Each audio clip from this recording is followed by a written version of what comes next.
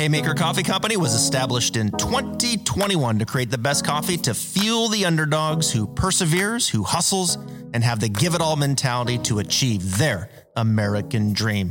Haymaker Coffee only roasts top quality, specialty grade coffee beans, resulting in brews that satisfies those who demand every drop from their coffee and day. If you work hard, run hard, fight hard, and play hard, we have your coffee right here. And we're back, Stripe Show Podcast on a Thursday. I'm your host, Travis Fulton. Thank you for making us part of your day. Thank you for tuning in all week. Hopefully you got to catch John Wood yesterday, NBC on-course analyst, former caddy of Matt Kuchar, Hunter Mayhem. Some great stories from John. Always love catching up with him. And I've never had a guest tune in from Yellowstone National Park. If you didn't see the podcast, you need to go watch it. He's standing on top of a mountain in Yellowstone National Park. It was fantastic. Always enjoy talking to John. Some great insight. As I came away from that, Parker McLachlin, by the way, joining us here momentarily, today's podcast, at Short Game Chef, Instagram. Go check him out. One of the best short game teachers in the game. We're going to be diving in the simulator here shortly, so stay tuned for that. But as I came away from talking with John and thinking about it this morning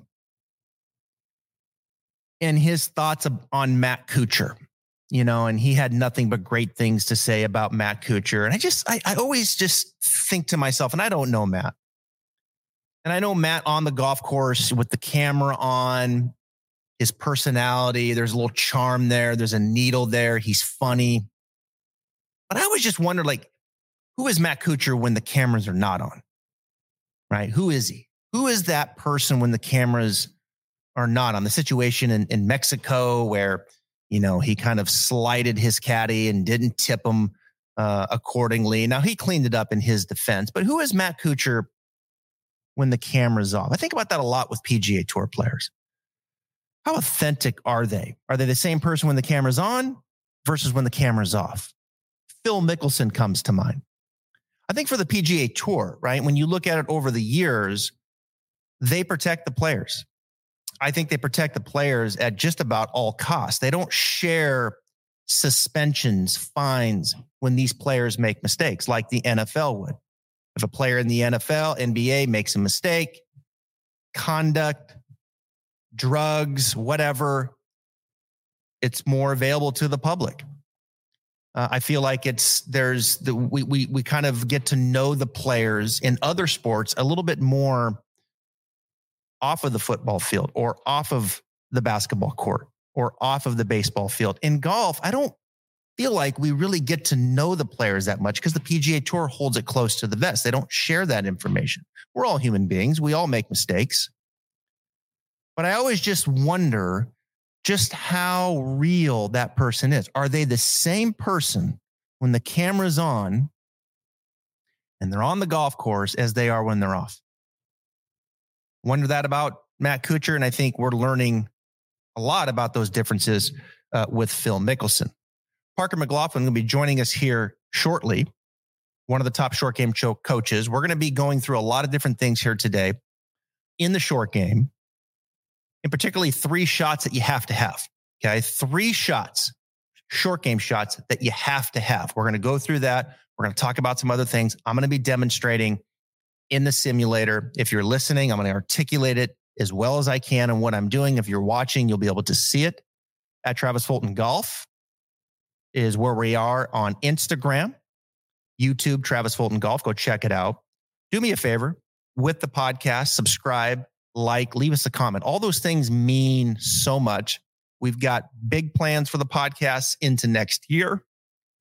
So your support goes a long ways. Next Monday will be a special instruction one. I did 2 training programs for 2 swing devices.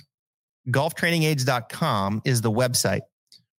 I took 2 of my favorite devices that I use and I applied a training program around it. We're launching that on Monday. I cannot wait to share that with you. It's very, very cool, and it's great winter training. That'll be on Monday. Before we get to Parker, I want to tap back in here to a ViStar moment. My partners at ViStar Credit Union. The response to this has been fantastic, by the way. Hashtag honor your hero. You can still go to my website and you can click on partners, click on ViStar, and you'll see there where you can nominate your hero. A individual that's been in the military, could be a veteran, or they're currently in the military. Please go share their story. Some of these stories, I got to tell you, when I read them, they're tough to get through. Very emotional. And I think at times, as we go through our lives, we think about the military at certain points, right? Like Veterans Day. We did a lot of these around Veterans Day. But I think it's important that we bring the military and we share these stories out front every single week, because they're out there doing their job every single week and allowing us to do what we do here. So the ViStar moment this week is CW2 Jeremy Stone. This comes from Kellen. Jeremy has served honorably for 19 years on active duty. He has served in Korea, Germany, Qatar, Afghanistan, and Iraq. How about that lineup? Wow. He has performed duties as an AIT instructor and as an observer coach trainer, helping mold soldiers for the future. He has been a loving husband and a devoted father to our young son and daughter. He leads with a smile and believes he works for his soldiers. His soldiers do not work for him.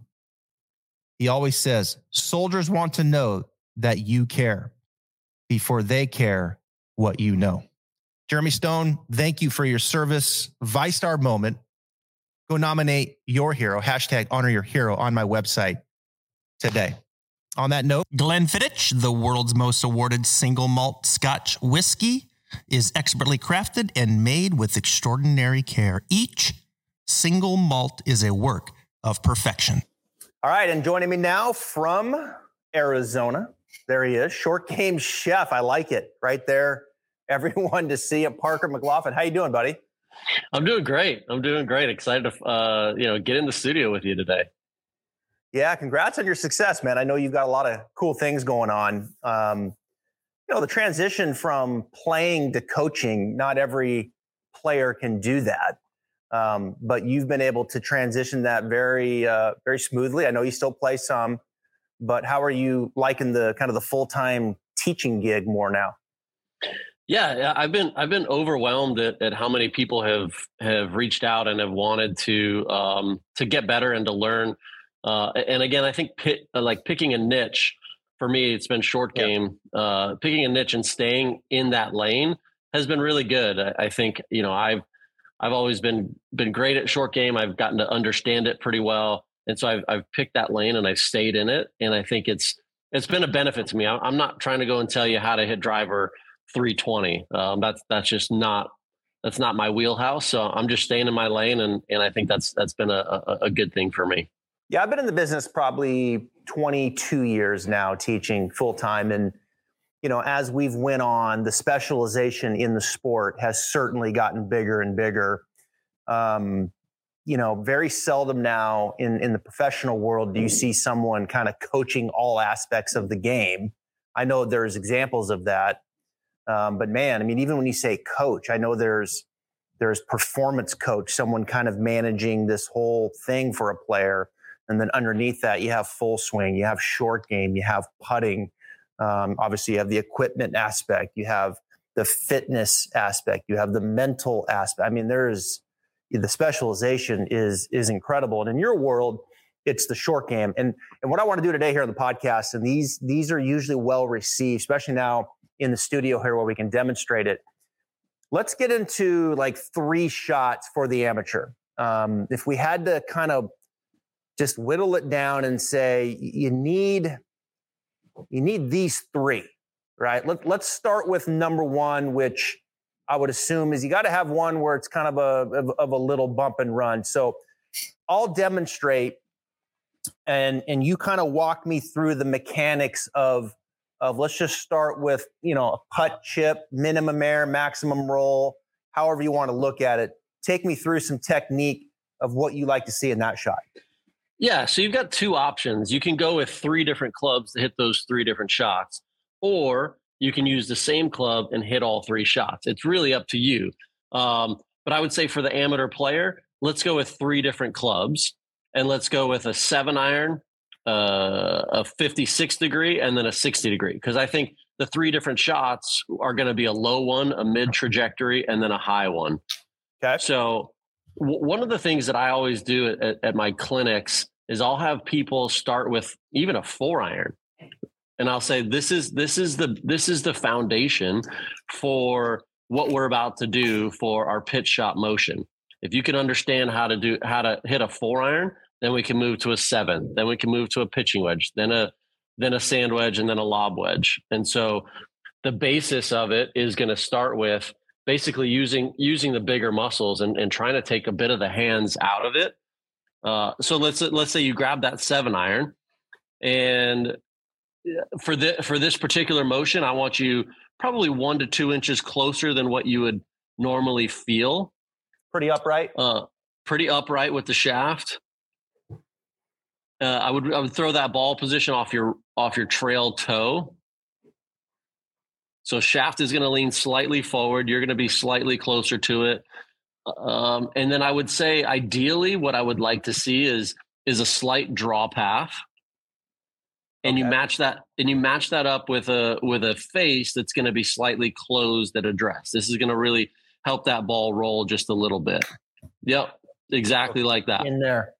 And one of the things that I'll even throw in there is put your putter grip on there.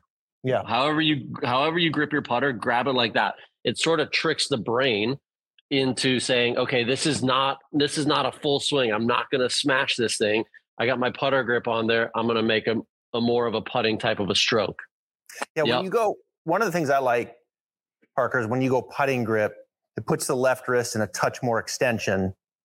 And with that left wrist like that club head wants to get out of the ground a little bit sooner. I agree. Versus if I go full swing, let's say I flatten it out and I make the shaft in line like that club head wants to go down longer versus if I go, say, there we go, this way. And that extension it seems like the ball speed comes off like slower and people have a better chance to control it versus it coming out so hot. Agreed. And the same thing goes with the wrist condition, right? If you're going, when you're normal swing and you go further away from it, it wants to work this way versus like I was having you get a little closer to it. Yeah, that lead wrist is going to get a bit more ulnar, and then all of a sudden now it takes away some of that ball speed because you can't hinge it up and then release it, right? Yep. Yeah, I think those are really important points in the bump and run. Like, let that left wrist kind of down this way, and then feel the left wrist in a putting grip will naturally be a bit more extended.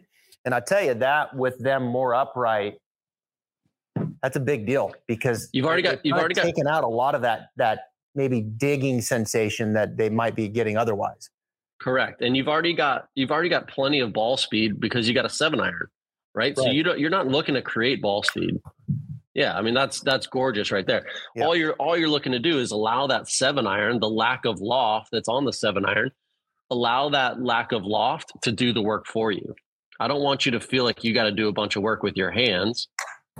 Yeah. So you're basically making a putting stroke and this thing is doing the work for you. And again, it's helping you stay shallow, helping you just sort of brush the grass and using your bigger muscles. Weight a little left. I would say for this shot, that's sort of the only one I would say around the greens that I would go weight a little left. Yeah. So the engine would be kind of more your torso. Putting, like you're just kind of like a small pivoting action with the torso. Yeah, and obviously like you've already got it. Feet are fairly close together too, right? Yeah.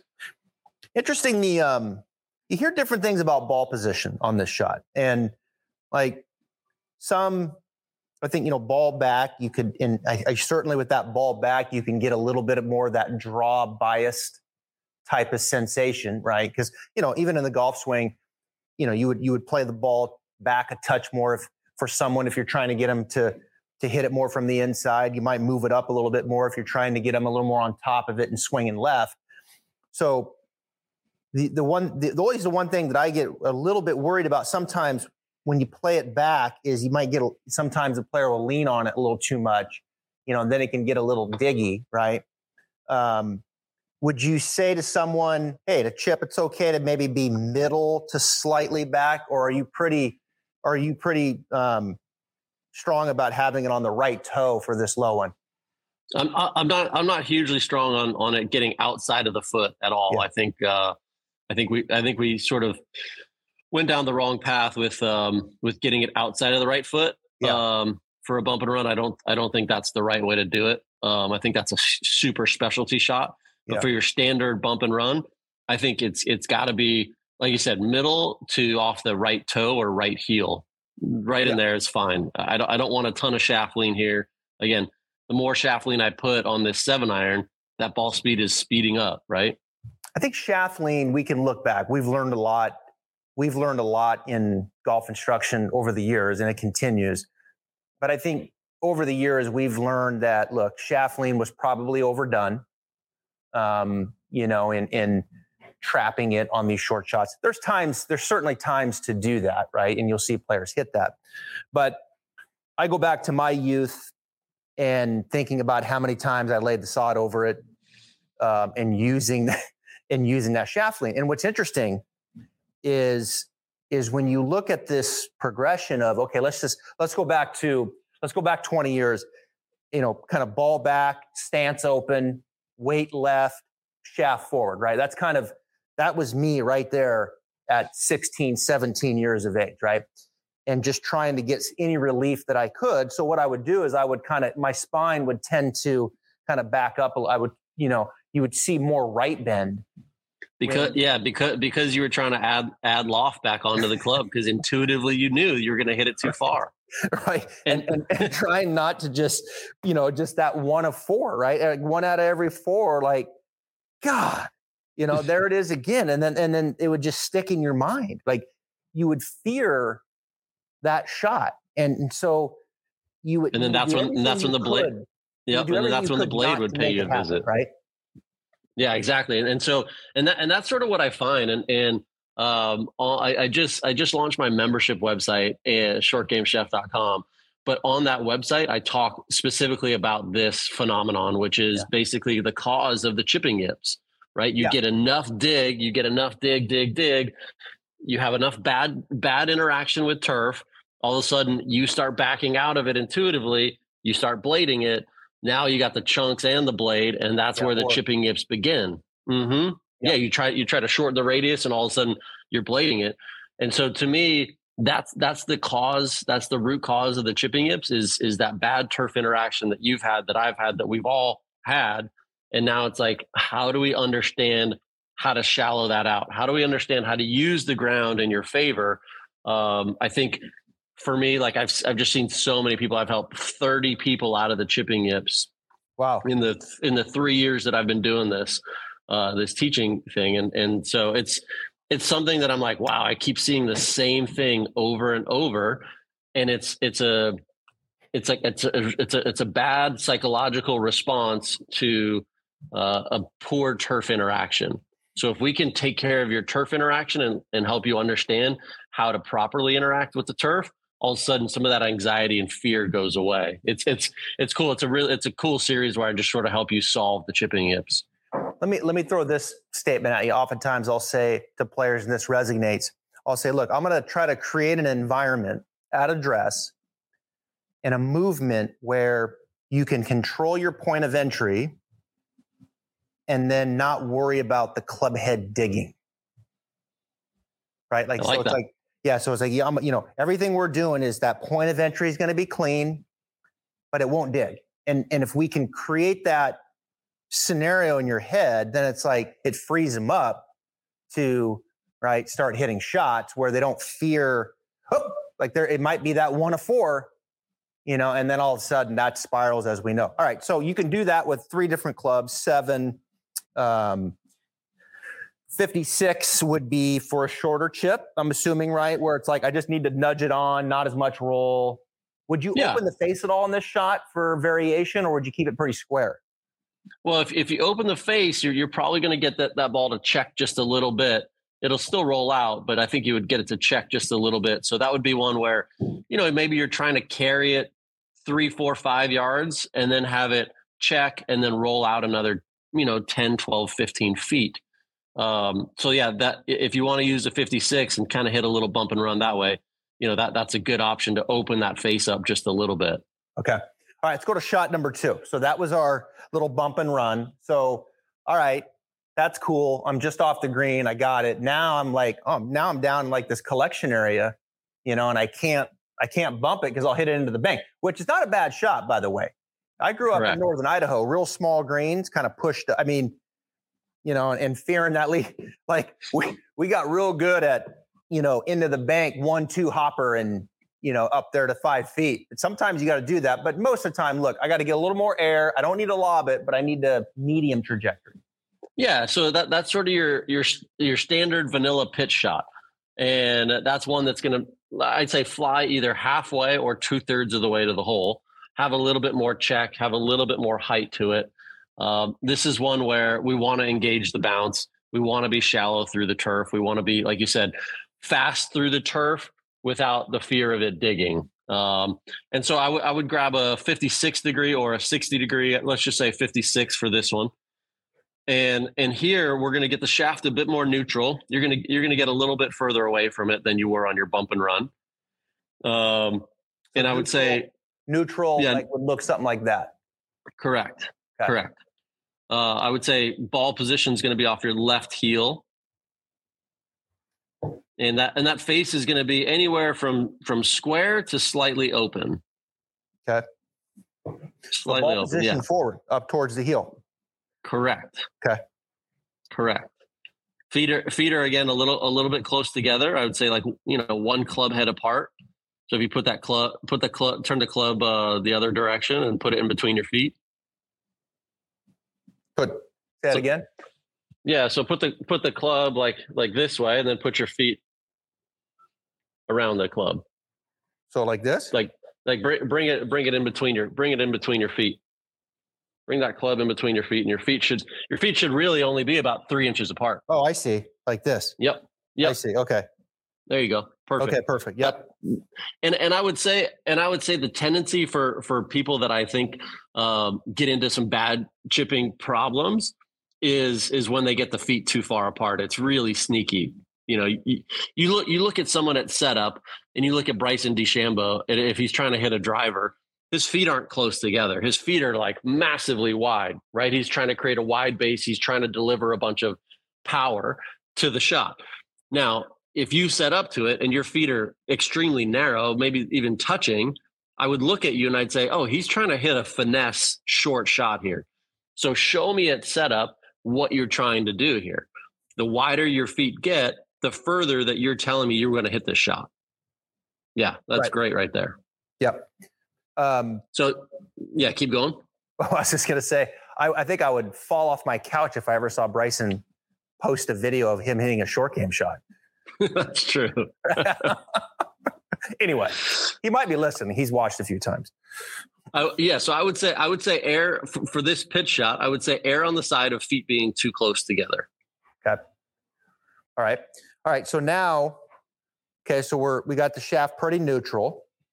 Again, not a ton of lean. Correct. And then ball forward. And now we're ready to kind of create.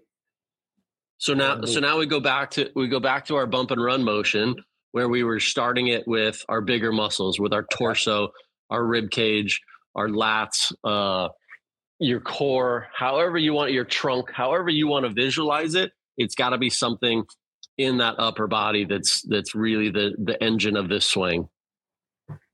So no hinge. I like minimal hinge. I think hinge is where we kind of get into some weird stuff here. Again, for such a short swing, you see your swing right there, shaft gets to parallel at the top, and that's it, right? So if you're going to hinge it, you better unhinge that thing. So the shaft, so the lead wrist is not as much. It's got a little angle. Correct. And would it be safe to say that angle here between the shaft and is kind of constant? I would say if you're pivoting properly, it stays fairly constant for a standard vanilla pitch shot. Yep. Constant.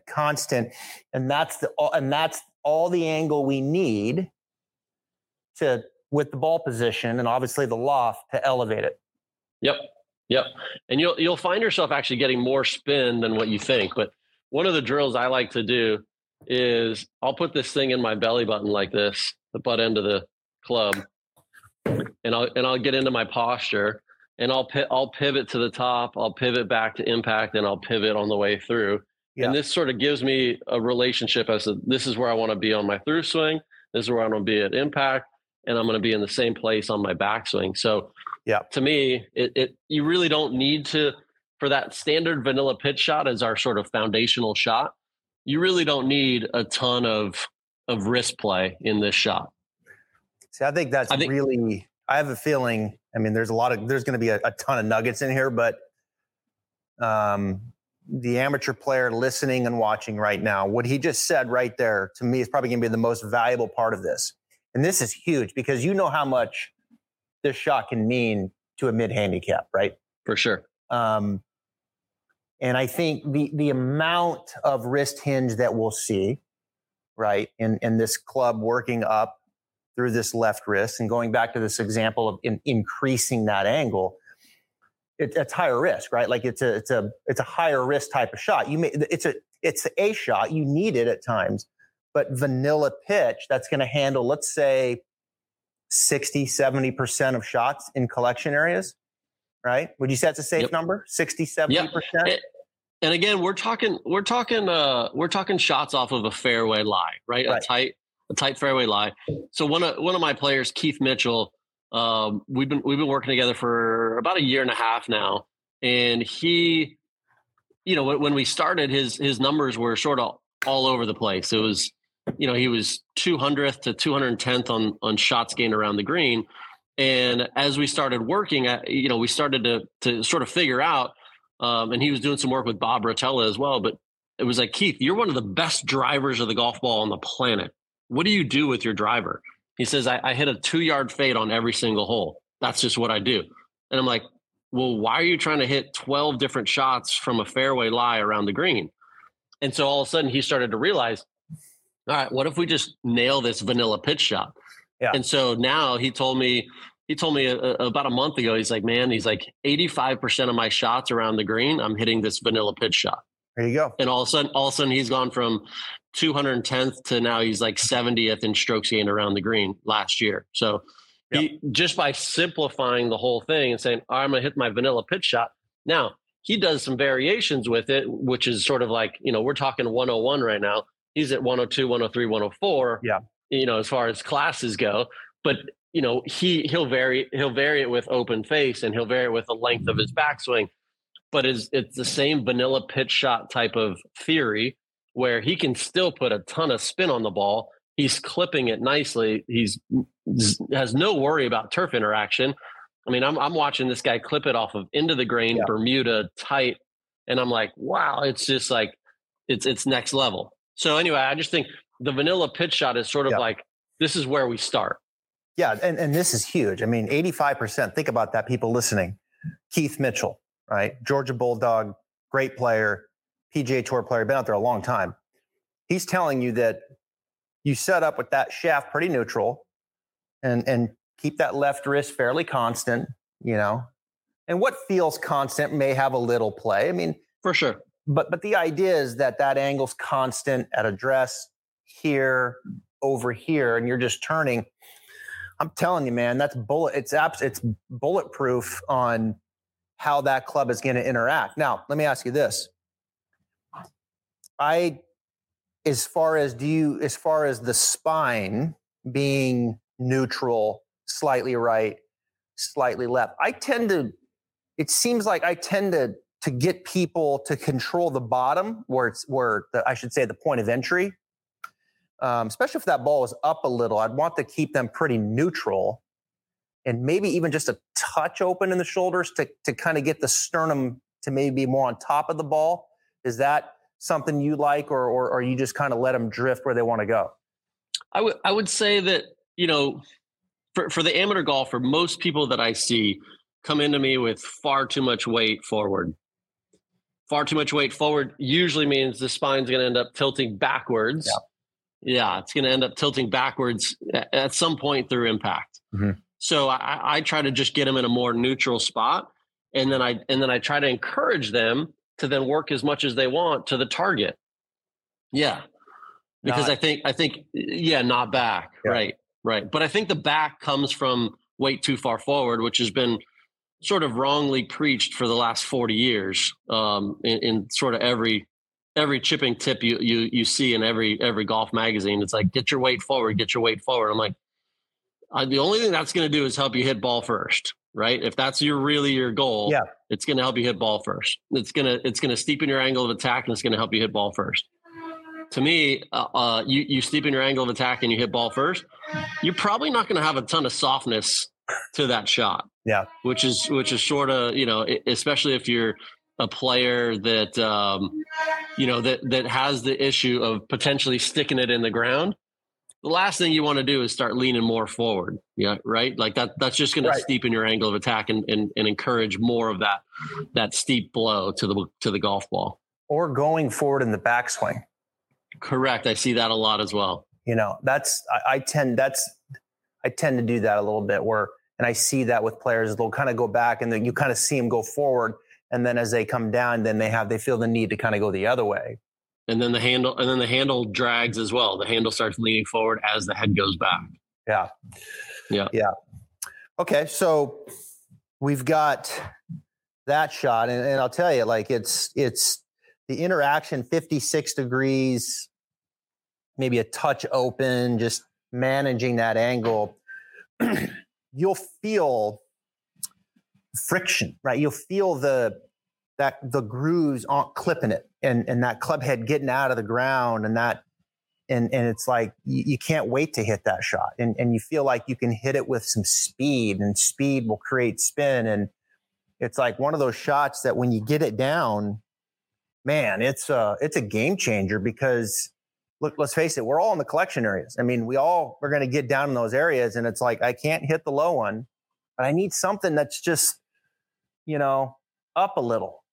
Yeah, but you don't want to hit that risky flop shot, right? And so this is that shot you go to where if you can trust the bottom of your arc and you can trust that you're delivering it shallow, now all of a sudden that turf interaction becomes really, really nice and really easy.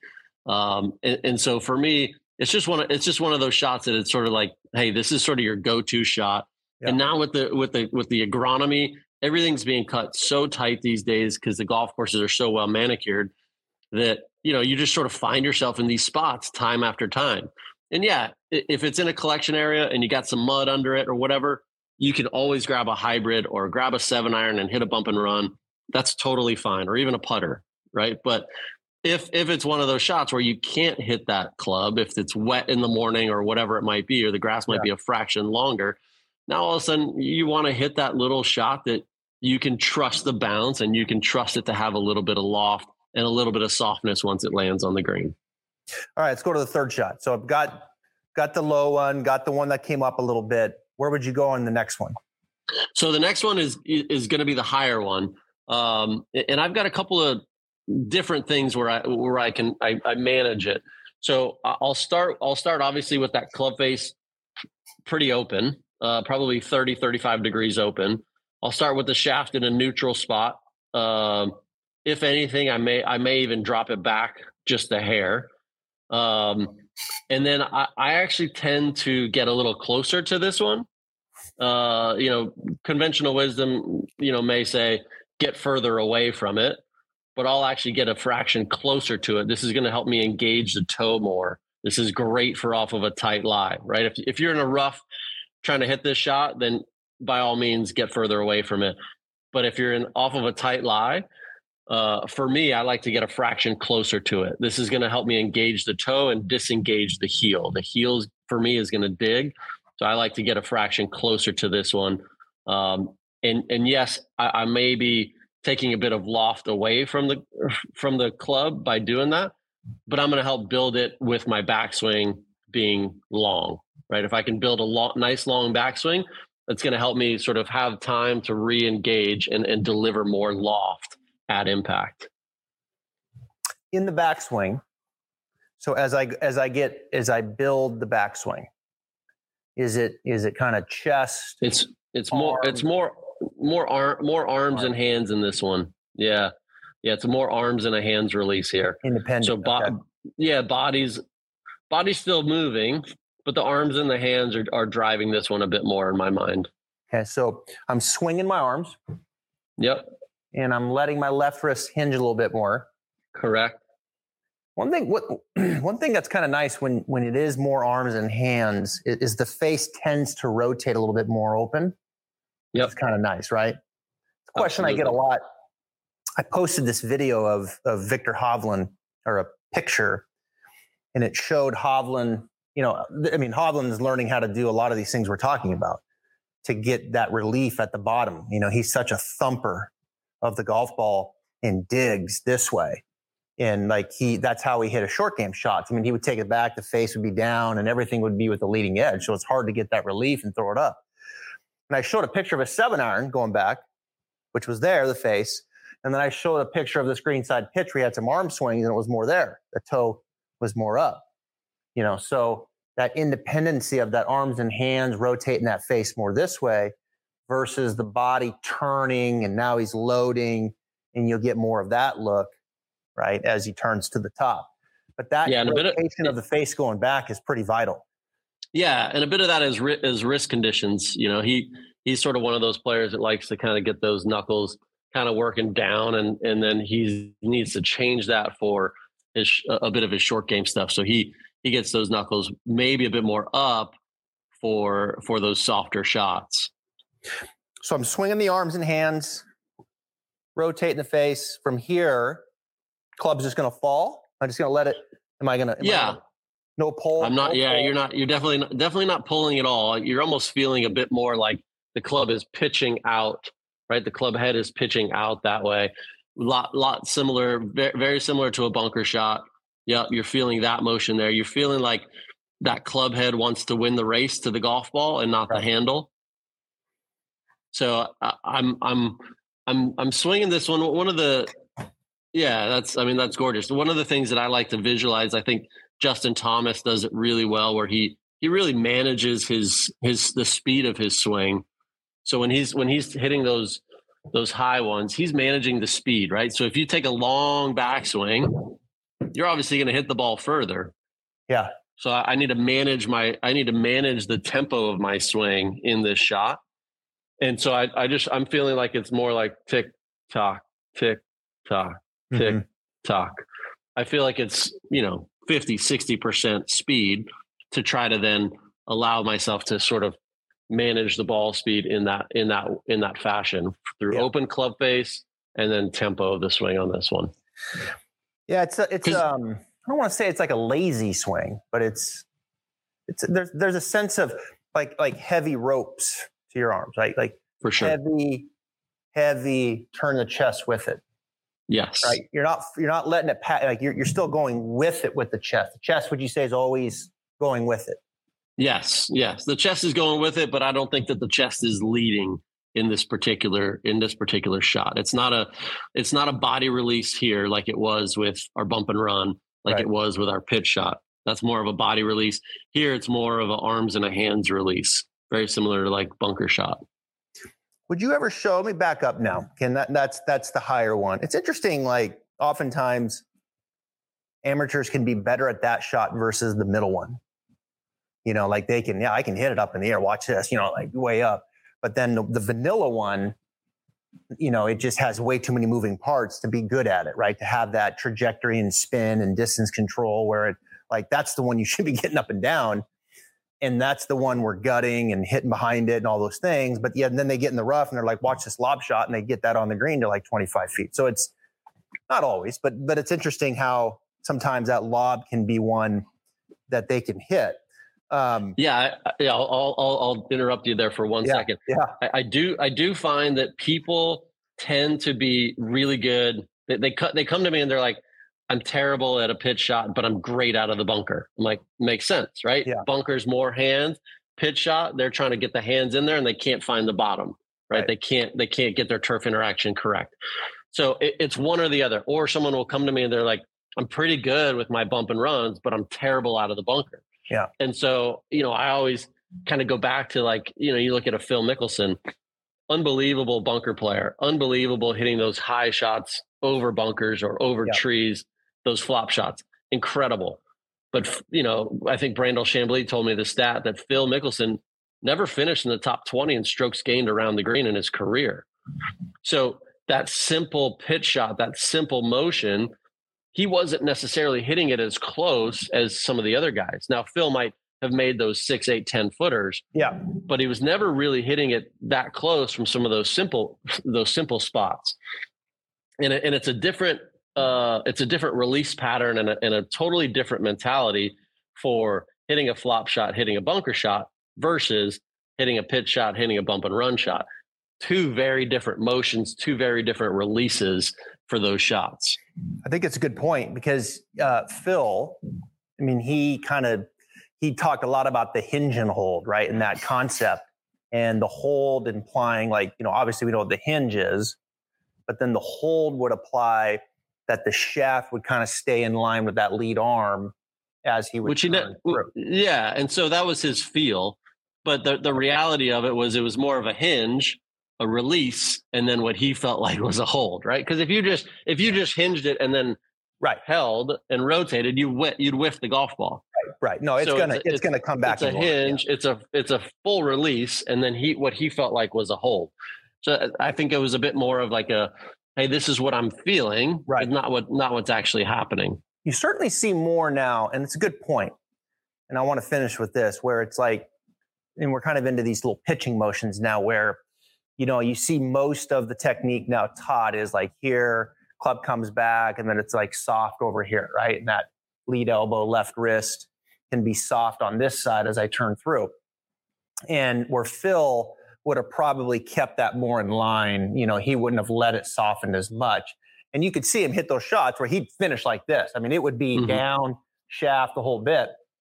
And he would hit high shots doing that. And that would be like his hinge and hold, his technique, very different than what we're seeing now. No, let it pass into this release, which I tend to like more.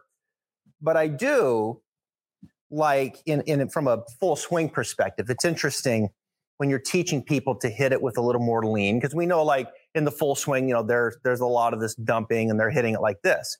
And that's why they can hit the lob shot, but it's also why they turn their 7-iron into a 9-iron, right? And they lose distance. So one of the things I'll do with them is I'll get them to like take these little swings where it's like, now we're talking a little more full swing where it's like, okay, we get to here, face square. I want you to turn the weight left. And I want you to feel like when you turn, you kind of just keep things down. And as they keep things down, it's kind of suggesting that they don't throw it, but they turn and the wrist structure stays better and they have a little more shaft lean. And it's always interesting when they can do that in the full swing, man, that impact zone gets really clean, and it looks so much better. And they're like, wow, I'm hitting it as far doing that as I was taking a full swing. And it's like, well, because now, you've actually de-lofted it 2 degrees versus adding 5 degrees of loft. So there is some difference, in full swing and sometimes when you're training some of those things versus when you're developing short game. And you always have to kind of take into consideration who you're dealing with. But I do find it interesting, Phil, who, let's face it, is a great short game player, would hit so many shots like this around the green, and kind of holding it down. But yet then also had that full swing where he could just let it and obviously throw it up into the stratosphere, and his touch was so good. Point being, there's different releases. There's different ways to go about it. But I think it's fair to say, Parker, that for the amateur player, look, let's create an environment where for the most part, like, okay, the point of entry is good, but then we want to get some relief at the bottom because we don't want that, that so much time in and time out. If we can decompress that out of you, man, you can hit these beautiful little pitch shots and you can throw it way up in the air.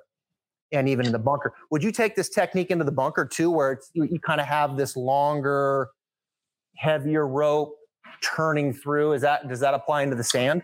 The same release does. I wouldn't want to feel like it's a heavy rope on my arms, because I want my arms to have some spice to them and have some freedom and some elasticity to it, because I definitely want some whip, right? Yeah. Because the bunkers, they tend to have more resistance. You're going to be slowed down through the sand. So you got to provide more speed there than you would off of a fairway lie.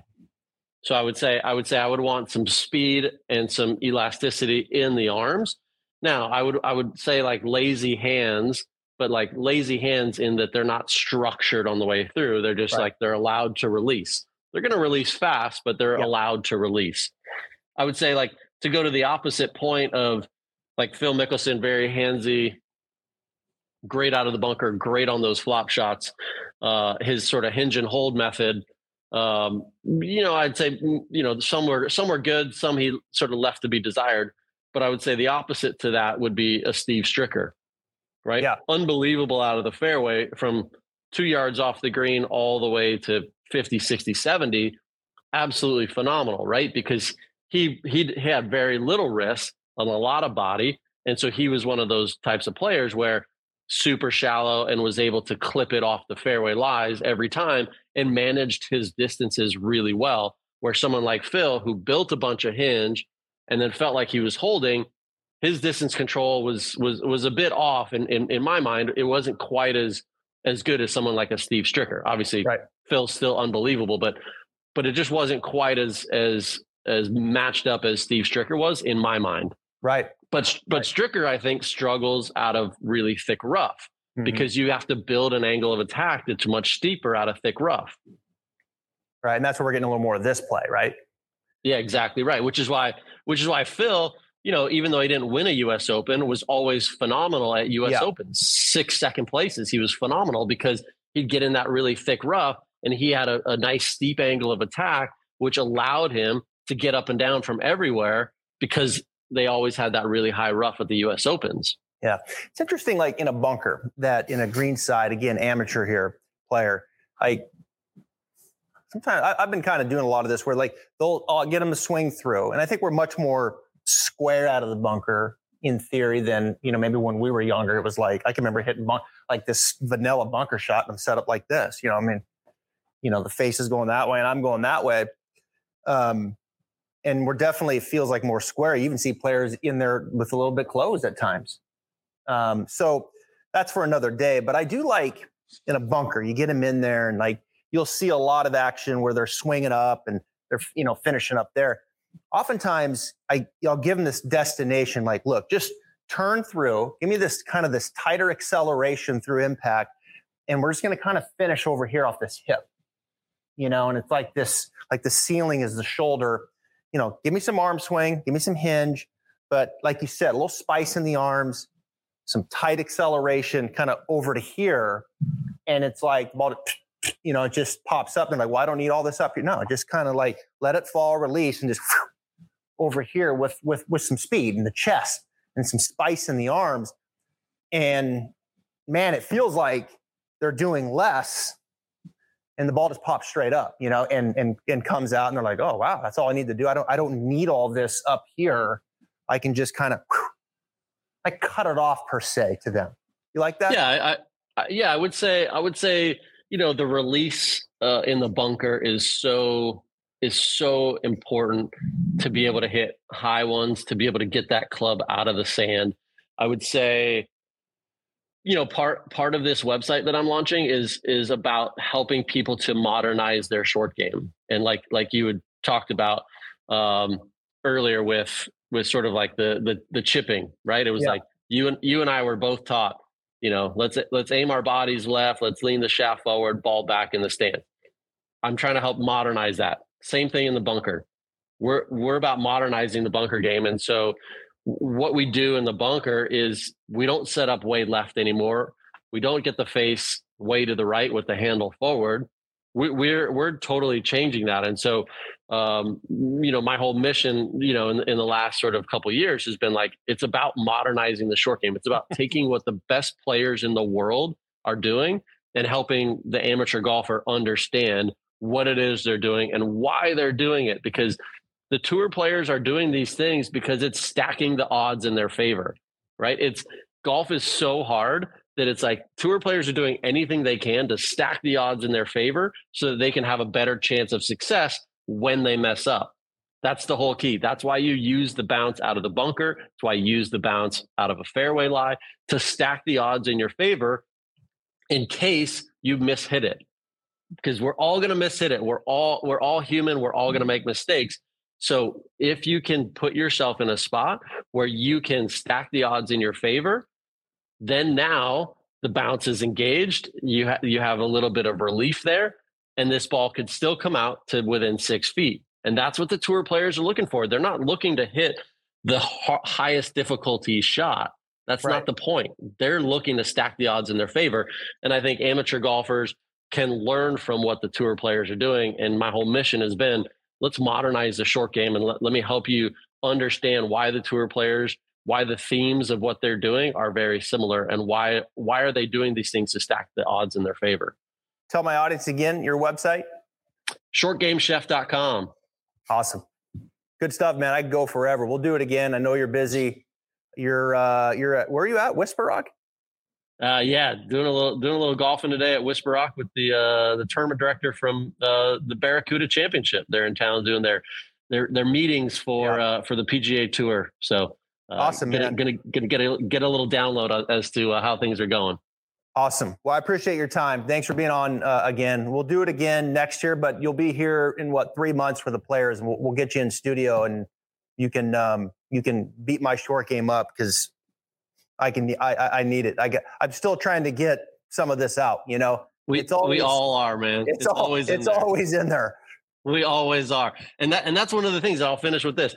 Like for me, I'm always better out of a bunker hitting those high flop shots. When I get to those standard vanilla pitch shots, I continually have to remind myself, okay, shaft's got to be here. I got to use my body more. I got to deliver it here, and I can't drag because I grew up in the same generation as you, where it was like I wanted to do that. And so even for someone like myself who's been doing it for so long and now I'm teaching it, I still got to remind myself of this, and I still make mistakes. Yeah, it's interesting. Yeah, it's been we've evolved a lot in full swing, but the short game probably even more so.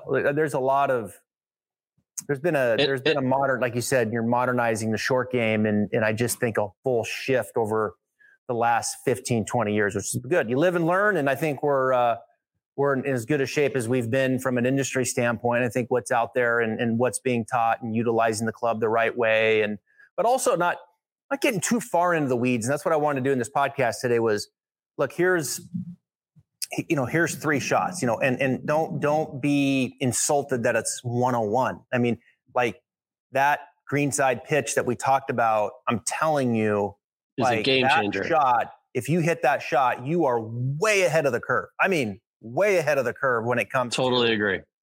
I mean, and look, Keith Mitchell, 85% of the time. All right, man, go play golf. Enjoy the day. Thanks for being here. PXG has done it again with the launch of a new lineup of drivers, fairways, hybrids, and irons. The new Gen 5 golf clubs deliver significantly increased MOI, faster ball speeds, longer distances, and tighter dispersions, all coupled with the exceptional feel and sound golfers have come to expect from PXG. Schedule your custom fitting or buy online at pxg.com.